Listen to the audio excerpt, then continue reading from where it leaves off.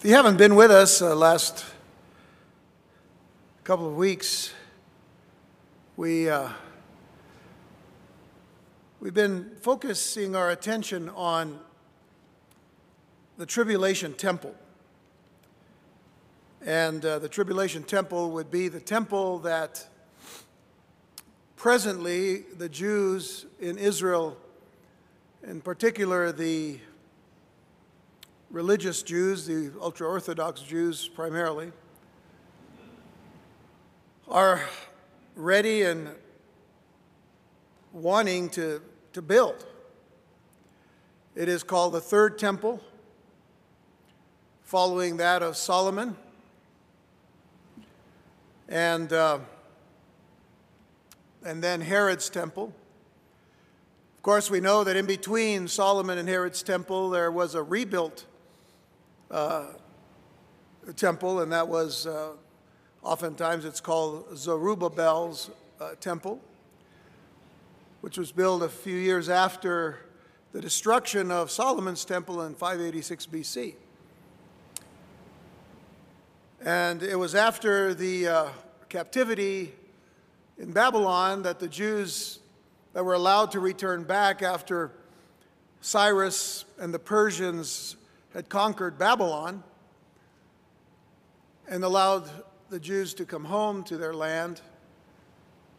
They were also allowed not only to build or rebuild the temple, and really it was more than anything putting stone upon stone,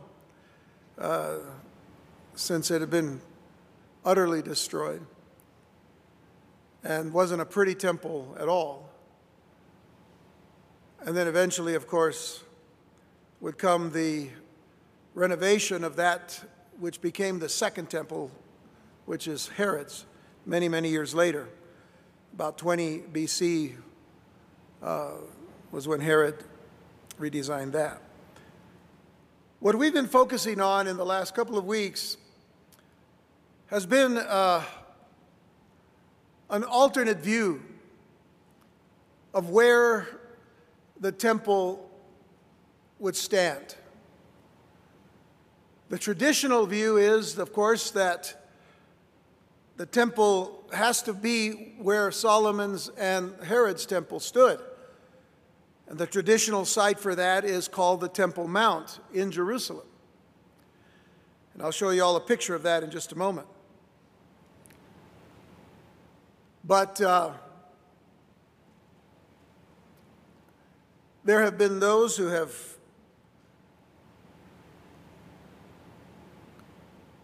responded relatively out of necessity in thinking of the lateness of the time that it is, and that there is this one major dilemma that's taking place in Israel today, and especially in Jerusalem today, and that is that the Temple Mount, upon which they believe the temple needed to stand and needs to stand, is right now occupied by the Islamic, and it's really a Jordanian Islamic council called the Waqf, W-A-Q-F.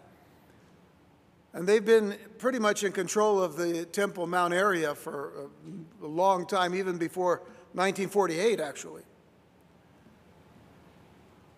But that's the major dilemma, is here there is this gold dome of the rock called the Mosque of Omar, and not far from there on top of that mount is also a real mosque called the Al-Aqsa Mosque. And both of them are there on that particular property. And they're very, and the Arab Islamics are very protective of that area. Well, we've talked a lot about it already. And there are those who have actually researched the idea that quite possibly the temple didn't really stand on the Temple Mount at all. And that in first and foremost looking at the scriptures, we found that there were a number of references, and are a number of references, to the fact that the temple itself was built in the city of David, about 600 yards or feet. Some say feet, others say yards. But 600 yards south of the southern wall of what is called the Temple Mount. And excavations are going on right now, led by an Israeli archaeologist named Eli Shukron. And he has been finding in certain private excavations that are taking place, the public is not allowed to go into these areas, even though you can take a tour of the city of David and you actually go by where they're making, or they're doing some of these excavations. And of course, again, they're closed to the public because their findings are amazing in the fact that they are indeed finding rooms that measure to the rooms that would have been Solomon's temple. And I was doing a little bit more research on Eli Shukron and some of the other things that he has excavated in that same area of the city of David, and has found what he believes to be the stone upon which Jacob actually laid his head in the book of Genesis, chapter 28. And in his thinking, it would be exactly the place where worship is required of God. We know that, of course, that Jacob wrestled with an angel that was really the angel of the Lord, that we might as well say that he was wrestling with Jesus himself.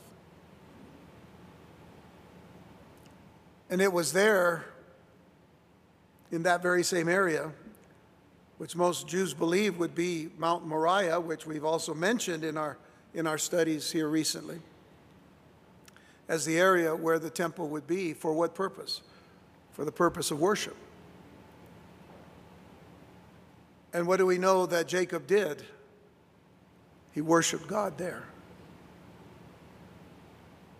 You can go back and read Genesis 28 and realize the tremendous wordings that you see there that would say, this is an interesting place because this is where God wants to be worshiped. And this is exactly what he says about Mount Zion, the mountain of the Lord. We've touched on all of these things. I'm just kind of trying to give a review of where we've been. I've tried to be open-minded about this whole issue because when you go to Israel, and we've gone many times and stood on the Mount of Olives on a very special place where they've made that you can actually see the eastern gate of this wall of the old city. And all of us who have taken our people there as pastors have said, well, if this is the gate, this is the gate that Jesus is going to go through. Those bricks that are filling up the gate, they're not going to be there for very long when Jesus lands on the Mount of Olives, because we're told that in the book of Zechariah. And that the Kidron Valley that stands right below you, between you and the gate, that whole valley is going to open wide. And in our study of the book of Ezekiel, what we learned in chapters 40, and we're now getting ready to move on from chapter 43, as we'll be getting back there here very shortly, next week actually, 44. But as we learned at the onset of these last 9 chapters of the book of Ezekiel, the whole topography changes when the millennial temple, which is the Messiah or Messianic temple, which is the temple that Jesus will be ruling from for 1,000 years, is finally built by Jesus himself on a different level above all mountains, above all hills in the area. And it'll be a much bigger area. We, again, talked about all of these things. And so it's exciting, to see these things happening. But when you go to the city of David and you begin to realize that every time you drive into the city of Jerusalem and see the Dome of the Rock Mosque, you're seeing, the influence still of Islam there. I talked about how Moshe Dayan, when the Israeli Defense Forces moved into the city of Jerusalem and took the Temple Mount from the Jordanians, they actually climbed all the way to the top of that dome and put the Israeli flag upon it. And it was not soon after that, next day, that he went and met with the Waqf, the Islamic Council. And they conferred over what was going on. And when he came back down, he told them to take the flag down and left the Temple Mount in the hands of the Islamic Council. Now, biblically speaking and prophetically speaking, that was allowed by God. Primarily for one major reason. Because the time of the Gentiles has not yet been fulfilled. And I'll have to tell you, Moshe Dayan, being a relatively unbelieving Jew, would not have mattered. It would not have mattered whatsoever to him. I think in his own diary or his own memoirs and all, he was more of a secular Jew, really, than a religious Jew. He was more political in the sense, in his motions and movements and actions than he was one to read the Bible and do whatever it said. But it worked in the sense that the time of the Gentiles hasn't been fulfilled. We'll get to that verse tonight as well. So I'm just kind of laying out a little bit of a review of where we've been, for those of you who haven't been with us. And tonight I'm going to mention that there are certainly a lot of good views that continue to keep the hope of the Temple Mount being the place where the temple will be rebuilt. They're good views, but we have to consider that there are not a lot of views that are based on as much scripture as we've been seeing about the alternative view. But in the end, we're going to realize that God knows where He's going to put it. And then when He puts it, He puts it. You got it? So what is the importance then of this study? The importance of it is that we realize that the day is coming, and it's short, that all these things are going to come to pass, and all these things are going to happen. And I tell you what, when you've been to Israel, you sense this. There's a buzz, I'm not saying that's a spiritual thing, but there's a buzz going around, mostly by the Israelis themselves, and that the religious Jews. They're crying for Messiah. They're ready for Messiah now. They have songs about Messiah, but their Messiah isn't Jesus. Yet the scriptures tell us that when Jesus comes, they will know who He is.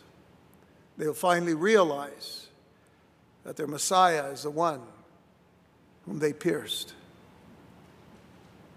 And they'll weep because of missing the mark of who their Messiah was. Tonight I want to begin in Mark chapter 7, if you will. Turn there to verse 5. And I'm going to be really good now that I have control here of the video presentation. We'll start on Mark chapter 7, verse 5. And then when we're done with that and 2 Thessalonians 2, verses 13 through 15, you can ask to yourself the question, why did we study these verses? Why did we read these verses? Mark 7, verse 5. Then the Pharisees and scribes asked him, why walk not thy disciples according to the tradition of the elders? Please underline the word tradition in your Bibles. Why walk not thy disciples according to the tradition of the elders, but eat bread with unwashen hands? He answered and said unto them, well hath Esaias, which is Isaiah, prophesied of you, hypocrites, as it is written, this people honoreth me with their lips, but their heart is far from me. Howbeit in vain do they worship me, teaching for doctrines the commandments of men. Underlying the commandments of men. For laying aside the commandment of God, you hold the tradition of men. Underline the tradition of men. As the washing of pots and cups, and many other such like things you do. And he said unto them, full well you reject the commandment of God, that you may keep your own tradition. I don't have to tell you anymore, but you know which words to underline. For Moses said, honor thy father and thy mother, and whoso curseth father and mother, let him die the death. But you say, if a man shall say to his father or mother, it is korban, that is to say, a gift, by whatsoever thou mightest be profited by me, he shall be free. And you suffer him no more to do aught for his father or his mother, making the word of God of none effect through your tradition, which you have delivered, and many such like things do ye.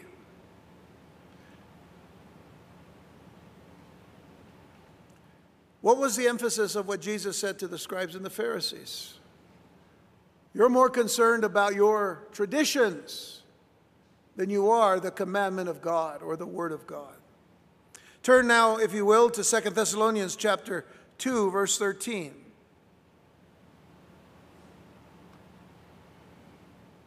But we, and this is Paul speaking and writing to the Thessalonians, but we are bound to give thanks always to God for you, brethren, beloved of the Lord, because God hath from the beginning chosen you to salvation through sanctification of the Spirit and belief of the truth. I'm going to show you a really neat thing.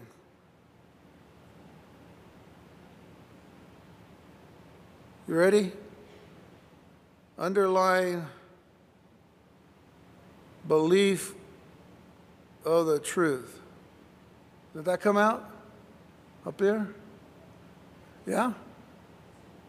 You're up there. You see it? You can't see it real well up here. Kind of, sort of, but I got a fancy little thing. I'm really like high tech now. Just call me El High Tech. So, because God has from the beginning chosen you to salvation through, notice, sanctification of the Spirit and belief of the truth. Wow. Neato, huh?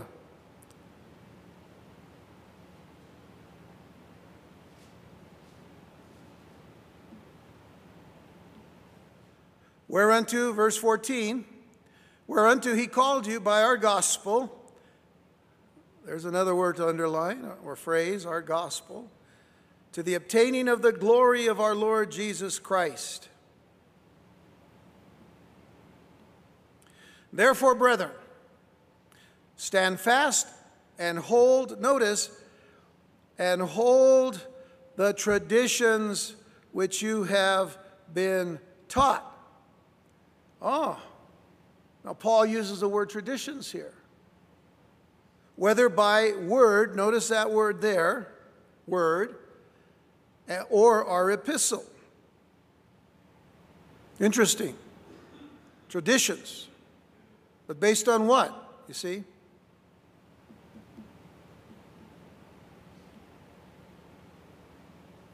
We're going to deal with those verses in just a minute. I chose this picture because it shows you the Dome of the Rock and the Western Wall. It's an early time because the Jews are just getting down to the wall. Normally by midday it's packed in that whole area there. To the right, we're right behind those palm trees. There is, looks like construction there, but actually there's a ramp that goes up to the entrance to the Temple Mount. Some of us have actually been up there. It just depends on whether the Muslims want you to come up or not. Some days they'll close it, other days they'll open it. So, anyway, with all that in mind, you may be wondering then what these passages have to do with the coming tribulation temple. Well, our first studies, as we've talked a little bit about, which challenged the long-standing tradition that the first two temples in Jerusalem were built on the existing Temple Mount where today stands that Islamic Dome of the Rock, examined a certain number of scriptural references pertaining to the location of Solomon's and subsequently Herod's temple, the first and the second temples. Now, from the onset of our study of the present-day preparations for the third temple to be built for the coming of the Jewish people's Messiah, remember I said, they're waiting for Messiah, but to them, it's not going to be Jesus. I wanted to be clear that we needed to get our reference points for its location from the Scriptures itself, simply because it is traditionally held that the only place for the temple would be the Temple Mount, the most focused upon and the most potentially volatile place in all the earth. Many people believe today that it is going to be right there that World War III starts, on the Temple Mount. We spoke about the illegitimate claims that Islam places on the importance of what they call Haram al-Sharif, and how ironic it is that they hold control of this real estate presently. But could it be possible? And again, this is a question we've asked over the last 3 weeks. Could it be possible that this location is not the original location? Is it possible that the true Temple Mount may be some 600 feet or 600 yards south of the traditional Temple Mount size? It's really closer to 600 feet, actually. In the city of David, also called Zion. Now, if you didn't get the handout from last week, I have all the scriptures that you need to see what we pulled out of Scripture, which is, in other words, the verses that deal with the city of David, that deal with Mount Moriah, that deal with the temple of Solomon being built in, and in a place where there was a threshing floor, if you remember, the threshing floor of Ornan, which David purchased, and that would have been the site from 2 Chronicles chapter 3, the site where Solomon was going to build the temple. By the way, there's no threshing floor on the Temple Mount, just so you'll know. So challenging the tradition has become the monumental task for someone named Robert Cornuke. Some of you have probably heard of Bob Cornuke or Robert Cornuke, a biblical archaeologist who has also searched for Noah's Ark in Turkey and in Iran. He searched for the real Mount Sinai and got arrested by the Saudis when he was in that land. Got arrested in Iran, too. He's a former police officer, so it's kind of interesting for him to be getting arrested all over the place. He was also the one who went on a search for the Ark of the Covenant in Ethiopia. And then, of course, he has searched for the true location of Calvary or Golgotha, the site of Jesus' crucifixion. Now, based on earlier research done by Ernest Martin,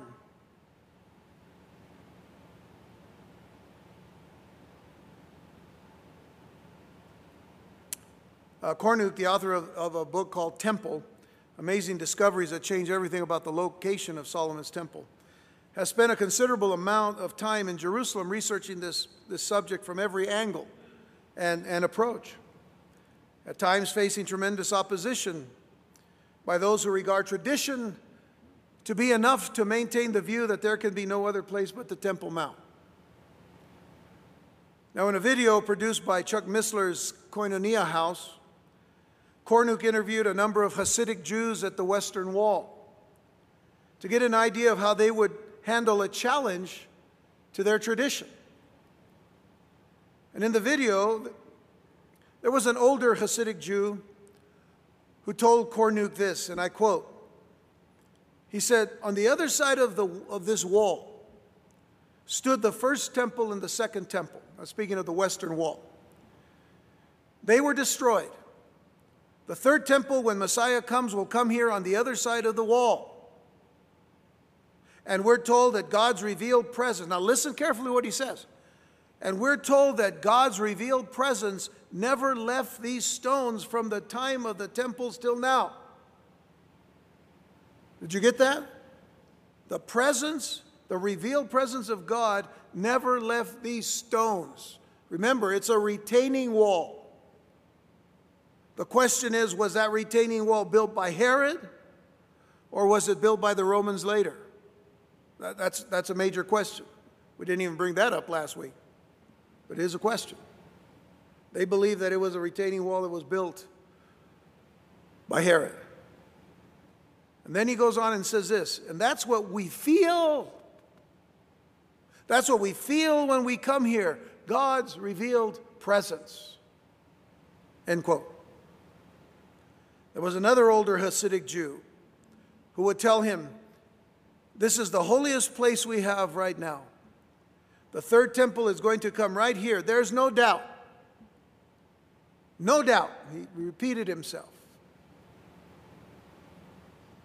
Now, Kornuk also spoke to a number of young Hasidic Jews, and he asked them a question. The question was this: if I told you that in the 4th century there were 4 places rabbis were suggesting for the temple, 4 different locations in the 4th century, would you believe me? And by the way, that's written historically in 4th century rabbinic writings. Well, one of those young Hasidic Jews answered, no, so I wouldn't believe you. Then he said, our tradition, authoritative tradition, wins out, and we go with what we have. We don't do our own thing. We don't make our own assumptions. We have what we have. If we don't have what our parents and rabbis gave us, we have nothing. I said, wow. So what do you have? A tradition. You have a tradition. The first older man, the first one that I quoted earlier, also said this. He said, before somebody can come along and change what has already been established, they are going to have to be greater than those who established it. So this is their thinking. There was another guy that Kornuk approached and talked to him a little bit, and the man said, are you a Jew? He says, and Kornuk said, no. He said, well, I don't want to lose time. I don't want to waste time with you. Walked away. Didn't want to talk about it. And that's probably more of what people would respond to these kinds of questions. So now you get a good reason why the verses I chose to begin with have some relevance in our study for today. You see, the word tradition is found 14 times in the Scriptures. 14 times. And the majority of them are in a, may I say, a negative context, if you will, as in the Mark passage that we read earlier. And then the reason for using the 2 Thessalonians 2 passage was to show a pattern for a proper tradition, a pattern for a proper tradition. Notice, if you will, in 2 Thessalonians, going back to 2 Thessalonians chapter 13,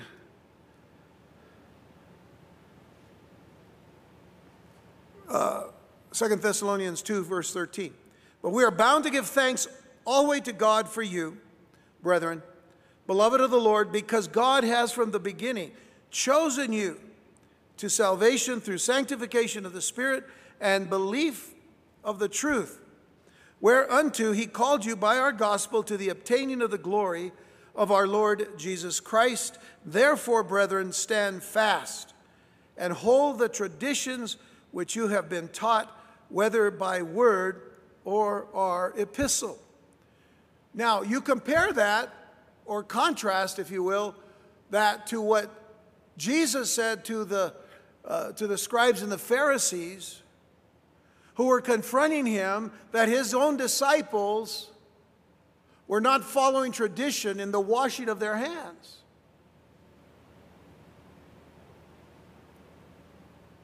And Jesus tells them, you're more concerned about your traditions.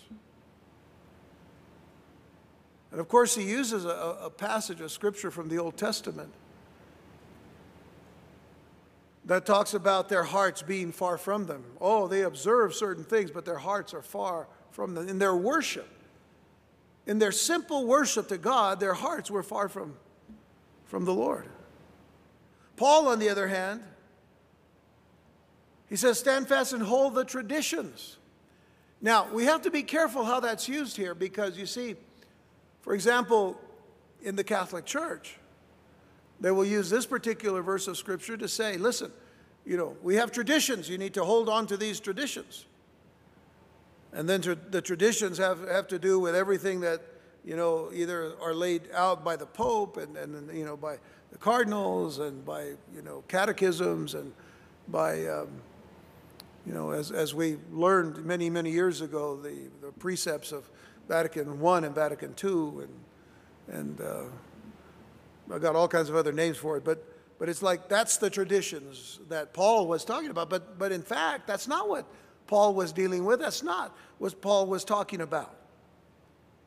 He said, hold fast the traditions which you've been taught, whether by word, which is logos. By the way, that word is logos.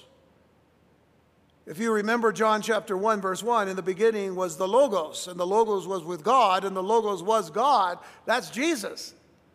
That's the Word of God made flesh, John 1:14. So the word used here for traditions is the Greek word paradosis, which means the transmission of an ordinance or a precept. The transmission of an ordinance or a precept. The context of Paul's message is clear. The traditions he wanted them to hold begins, or the traditions that he wanted them to hold begins with God's sovereignty in our salvation and continues with belief in the truth. It begins with God's sovereignty because God has from the beginning chosen you to salvation through sanctification of the Spirit and belief of the truth. And the truth being the Word of God. Now that's a wonderful tradition to have, which is to be led by the Word of God. To be stayed upon the Word of God. To stand upon the Word of God. To believe and trust in the Word of God. To obey the Word of God.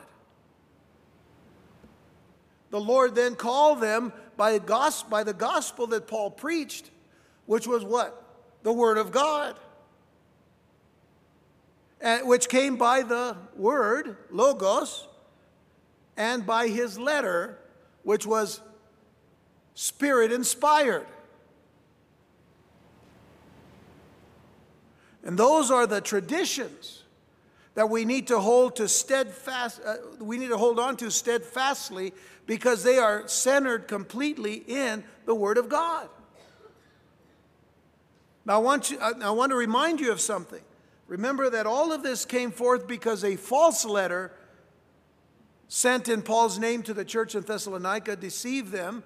And it was in the same chapter, by the way, the early part of chapter 2 of 2 Thessalonians, that someone sent a false letter in Paul's name in the church of Thessalonica, deceiving them into thinking that the day of the Lord, the tribulation, was at hand. When Paul said, no, it wasn't. You go back to the first letter and you look at the fourth chapter, where he talks about the rapture of the church, then he talks about what was to come, and then of course he talks about it even more because of what had happened, in that they were trying to actually discredit Paul by sending a letter of this sort. So that was the contradiction to what Paul taught them in 1 Thessalonians, was this letter. So what I want to say here is that Christians may possibly hold two similar traditions, even as the Jews that we saw, or that I saw in this particular video in some cases, and specifically maybe doing so with respect to the temple location. We just say it's the temple location because, well, that's what everybody else says. And that's what we've been taught. And still there are some very good arguments for the Temple Mount location. I mentioned one last week, which I didn't think was a very good argument because it had too much assumption in it. Too much assumption that somehow the two witnesses of Revelation chapter 11 were going to be very decisive in getting the Antichrist to agree with the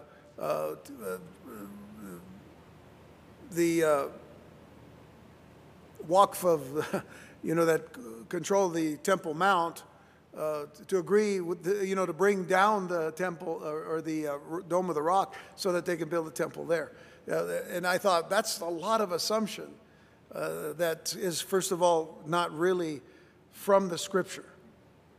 This is something you have to assume. It's not just something that is already there clearly for us to see. One such argument, if we can call it an argument, is based on history. And again, it pertains to the current occupiers of the Temple Mount. The Supreme Muslim Religious Council that controls religious activities and policies, all activities, or I should say polices all activities on the Temple Mount, fulfilling that prophecy that I mentioned earlier in Luke chapter 21, verse 24, that says, "And they shall fall by the edge of the sword, and shall be led away captive into all nations," and that is speaking, of course, the Jews. "And Jerusalem shall be trodden down of the Gentiles until the times of the Gentiles be fulfilled." So that is one of the arguments for the Temple Mount, that, Jerusalem has to be trampled down of the Gentiles until that time is fulfilled, and it's not fulfilled yet. So they're still on the Temple Mount. And this is a clear indication that they are the Gentiles of that place specifically. And not to mention that the time of the Gentiles is really more in line with keeping the Scriptures or the scriptural reference of the gospel going out into all the world, that all, and once the gospel has reached as God wants it to reach, then comes the beginning of the end, as it were. And then another dilemma that is being solved in this generation is the reestablishment of the Levitical priesthood and the reconvening of the long dormant Sanhedrin court, the highest body of Jewish lawmakers. Now, the last time we were at the Temple Mount Institute in Jerusalem, there was some mention. And actually before that, when they had live people talking to you, now they have these, you sit in a room like you're at Disneyland, and then, they come on and they play these videos, and you sit there and watch it, then you go into another room, and then you sit down and watch another video. They've kind of become high-tech just like me, but I'm still live and real, And But anyway, when they had people there that would answer questions, that was one of the questions that was asked, and one of the things that was stated was, is there going to be a Sanhedrin? And of course there is. And they're preparing all of these things. They're not leaving one stone untouched, you know. They're lifting they're looking into every little detail. They have every detail that they need, and they're working on even getting the pure red heifer that is required in the sacrifices. So this is what they're doing. But here there is this need for the Sanhedrin court to exist. And the Sanhedrin is the only religious body authorized to determine the correct location of the temple, to reinstitute the ancient rituals, and to oversee the many details related to temple ritual and worship. It probably goes without saying that those who will be selected to be in the Sanhedrin court will hold to the traditional location. And will probably cite Flavius Josephus. And they'll cite his calculated distance from the Temple Mount to the Mount of Olives. When you read this historian, you realize that he laid out a length of steps or paces, which in the scriptures is called a Sabbath day journey between the Mount of Olives and the entrance into the city, or into the old city of Jerusalem, or the Temple Mount, as it were. And on that note, it's interesting that Josephus is quoted as having seen the complete destruction of the temple, which I quoted last week and the week before. The complete destruction of the temple, he saw it. Josephus did. Saw the complete destruction of the temple as Jesus described it would happen. And there is support to this in contrast to the tradition. There is support in contrast to the tradition, citing what we had read earlier, not today, but last week, in Matthew 24, verses 1 and 2. So I'd like for you to go back to Matthew 24, verses 1 and 2. And there's a couple of things that we do need to notice here in this text. Notice that Jesus went out and departed from the temple. You all see that part? I've underlined it for you. And his disciples came to him. So, we don't really want to look at the English punctuation here. The English punctuation is primarily just trying to be grammatical or grammatic and use the proper punctuation in English. What we need to understand is what Jesus did was he left the temple, departed away from the temple, and his disciples then came to him wherever he was after that, to show him the buildings of the temple. Now, if he's at the temple, like most people think, he's departing from the temple, but he's probably still close enough that they say, look how magnificent this temple is. Most people think that what Jesus was doing was standing there looking just at this structure that we call the temple, the sanctuary, the place where the Holy of Holies is, for him to say in the next verse, and Jesus said unto them, see ye not all these things? Now, mark clearly what he says, all these things, not just this thing, this temple, but all these things. What does that tell you? That tells you now there's a different perspective from where he is to the temple.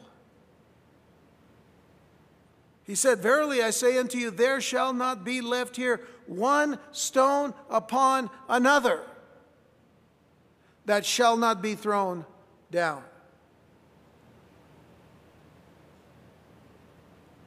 Went a little early there. So again, under closer scrutiny, something that is usually passed over has to be given that second look. So what is the perspective now? If Jesus is away from the temple area proper, then he is obviously in a position to speak of the entire temple area and all of its auxiliary buildings and sacrificial staging areas, everything, not just the temple sanctuary. Now, two authors of books relating to the next temple to be built in Jerusalem, and both really good prophecy students. One is Don Stewart. Some of you may remember Don Stewart. I think he still does some of the programs. He used to do some programs with Pastor Chuck from Calvary Chapel, Costa Mesa. And also another book written by a man named Grant Jeffrey. And they've written some very powerful prophecy books on the last days. But they've referred to the temple area, to Temple Mount area exclusively from both the historic and present day activities in preparation for the building of the third temple. Now, both refer to the major obstacle that is posed to the Israelis. And that, of course, is the Dome of the Rock, the Al-Aqsa Mosque, and the whole of the Temple Mount area being under Islamic control. Now, Grant Jeffrey, in his book, The New Temple and the Second Coming, it's really a great book. I really like it. The New Temple and the Second Coming offers an alternate view in that while he believes the Dome of the Rock may not be in the exact location of Solomon's temple. See, his view is, okay, the Dome of the Rock, everybody considers that to be the exact place. So most people try to draw, you know, they try to get a plan that you place right above it, you know, like on those overhead views that I've shown you last couple of weeks. But he proposes that the temple could be built on the Temple Mount, on the Temple Mount property, north of the Dome of the Rock, in a relatively open area, actually placing it much closer to the eastern gate. So his idea is to move it to the north, and when you get a picture of the Temple Mount area, as we've shown many of them, but in any event, there's some open areas there. And you would say, well, you know, they can share. We're always telling people, you know, you tell your kids, you know, when you share with someone, you know, they can share. You think they're going to share? I don't know. Let's see what the Antichrist can do, because it's going to be his situation here. But the temple could be built on this particular part. The negotiations between the Antichrist and the Jewish people in the first half of the tribulation period could lead to that agreement without the removal of the dome. They don't have to remove the dome. They say, okay, look, if this is what we're going to do, all right, we'll give them this little area. Remember, the dimensions of Solomon's temple is not as big as we think. Doesn't require a whole lot. Back when we were teaching in the book of Revelation a couple of years ago, I mentioned that statement, that the possibility exists. They could put a temple there and not get in anybody's way and allow the Jews to do their sacrifices. It's still hard to think that the Arabs or the Islamists are going to allow that. But then again, hey, what happens when Antichrist comes? And we'll talk about the timing of that here in just a moment. And then Don Stewart, in his book, The Jews, Jerusalem, and the Next Temple, which is another great book, by the way, does not specify directly that one alternative is better than the other, but what he does is he states 4 options for the location where it may have stood. First of all, he mentions the Dome of the Rock site, which means where the Dome of the Rock is, that's where the temple needs to be. And then he says, secondly, that there's 106 meters north and west of the dome, which is Jeffrey's location, the one north, in an open area. He mentions a third location, which is between the Dome of the Rock and the Al-Aqsa Mosque. That's an interesting place to put a temple, but some people believe that would be a good place to put it because it's an open area. It's actually in the area of a fountain, and I think it's called the Temple of the Spirits there. Yeah, anyway, so they might want, some people believe that's where the temple really was. And then, fourthly, the ancient city of David. He does mention the ancient city of David. Actually, both of them do. Both Jeffrey and Stuart mention the possibility that it could be in the city of David. But Don Stewart writes this. He says, "It is presently impossible to do any excavating on the mountain." That's true. It is impossible to do any kind of excavating. I did listen to one person who had talked about some excavation that took place. I'm thinking it was back in either the middle 80s or early 90s. I should have written it down.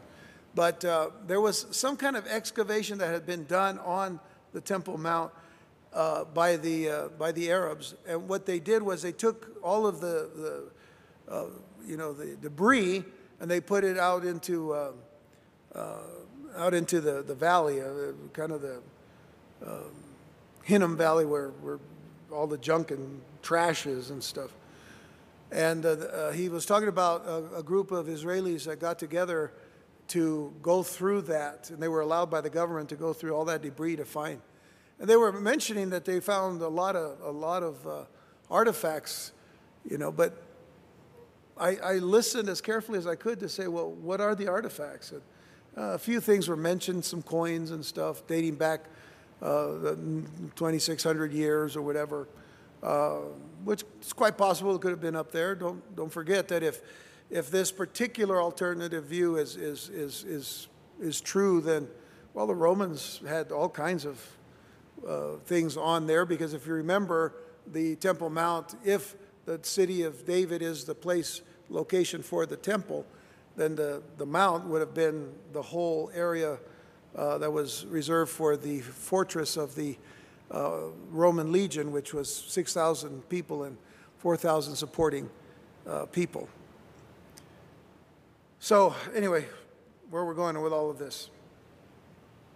He says, "It is presently impossible to do any excavating on the mount. The various theories proposed as to where the temple originally stood each have their adherents. Only time will tell which theory is correct. Only time will tell." And in reality, that's what we have. We have a little time, but one thing that we do have also is we have a lot of scripture. And I have to say that there were many years ago, over 40 years ago, when I first read, actually over 45 years ago, when I first read Hal Lindsey's book, The Late Great Planet Earth. How many of you remember that? Just the old people? Okay. All right, just kidding. Well, it really drew an interest in prophetic themes and issues for me, but there were a lot of things back then that we really couldn't cement down. I mean, we couldn't really hold, these things down because, we would read about a 10-nation confederacy. So we said, well, there's 10 nations in Europe, and we could number a certain number of nations in Europe, and there were about 10, and then all of a sudden came, the different European Common Market, European this, European that, and so now we have the European thing, whatever, which is over 27 nations, 29 nations, whatever it is now, lost count. Anyway, so you got all these things. So now you have to go back to the drawing board, and kind of think, well, okay, what is it now? Is it 10 regions of the world or whatever? So things are still being worked out in some cases. But let me just say this. In those days, we did not realize the impact that Islam was going to have in the last days. People did not talk about Islam that much. Oh, the Arabs were there. Of course they were there. They gave Israel a hard time, but they've been doing that for thousands of years. And they would just be after them and be after them and after them. But we weren't looking at it from the standpoint of how impacting Islam was going to be in the last day scenario. So that was another thing that many years ago we didn't really see happen. So things do change, and time does tell. But now when Islam arises, and then things, and becomes more specifically like ISIS and what we've seen them do in the last few years. See, think about this, 40 years ago, we talked about beheadings. Then all of a sudden people were drawing pictures of bringing out the old French guillotines, you know, and then this is how they're going to chop your heads off, you know. But then we get to the modern day, and there's ISIS using what? Swords, just like they did in the Old and New Testament, cutting Christians' heads off and other people's heads off too. Just as the Bible had predicted would be happening. But now, it's happening just as in the days of the Bible. Do you see? If we don't come back to the Bible, we don't come back to the truth. So notice that I haven't given many scriptural references in proposing a Temple Mount location for the next temple. They use the same scriptures in a way. There also aren't many strong references to the necessity for a water source, except for the 60 or so cisterns under the Temple Mount wall and surrounding area. We talked about that last week. The Gihon Springs in the city of David, though, was the perfect water source. Flowing water, constant flowing water for sacrifice. I agree with Don Stewart that only time will tell which theory is correct, but Scripture has given us a lot to think about as the references point us to a city of David location for the temple. And by the way, there are still a lot of resources that consider the Temple Mount.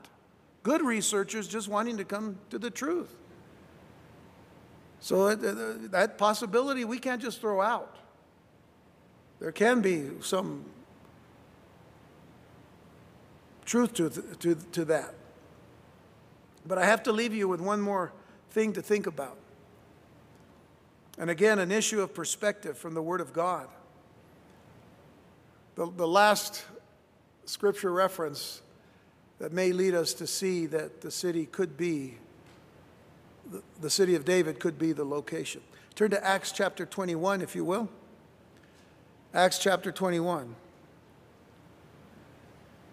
I'm going to begin reading in verse 27. What I'm sharing with you is the Apostle Paul coming into Jerusalem and meeting with the church, meeting with the leaders of the church in Jerusalem. It says, when the 7 days were almost ended, and this is the time when he had gone in for purification. As a Jew, he went to the temple for purification. Just read the few verses before this. I'm just trying to shorten the example. When the 7 days were almost ended, the Jews which were of Asia, when they saw him in the temple, stirred up all the people and laid hands on him, crying out, "Men of Israel, help! This is the man that teaches all men everywhere against the people and the law and this place." Already Paul is being misrepresented and lied about. And further, he said, and further brought Greeks also into the temple. Paul would not have done that. There was an area for the Gentiles. That's where they would have gone. Paul knew that. Hey, Paul had been a Pharisee, yet he respected the law of God. So they're saying, this is the man that teaches all men everywhere against the people, the law, and this place. What place? The temple. And further brought Greeks also into the temple and has polluted this holy place. For they had seen before with him in the city, notice, not at the temple, in the city, Trophimus, an Ephesian, whom they supposed that Paul had brought into the temple. That, folks, is supposition, presupposition. They supposed that Paul had brought him into the temple simply because he was with Paul. And all the city was moved, and the people ran together. And they took Paul and drew him out of the temple. And forthwith the doors were shut. And as they went about to kill him, they're getting ready to murder him. Tidings came unto the chief captain of the band, that is, of the Romans, by the way. Tidings came unto the chief captain of the band that all Jerusalem was in an uproar. What were the Romans going to do there? Why were the Romans above the Temple Mount? To keep peace and to bring down revolts. This looked like a revolt. Now, take notice. Who immediately took soldiers and centurions and, notice, ran down unto them. Ran down unto them. Where was the temple? Where were the Romans? It's very clear. By the way, to run down, I looked it up in the Greek. You know what it means? They ran down. They ran down into the temple area. And when they saw the chief captain and the soldiers, they left, beating of Paul. I mean, they were just whacking him, beating Paul. They were playing whack-a-Paul. They were hurting him. They were ready to kill him. They ran down. That wouldn't have been the case if that little place called Antonia's Fortress in the northwest corner of the Temple Mount was where they came from. They wouldn't have run down. The picture's very clear. That's why I was saying that run down doesn't mean just, kind of got out of the barrack and just jumped out at them. No, they had to run down. There was an incline. They were above. Remember, the Romans always had high ground over their enemies.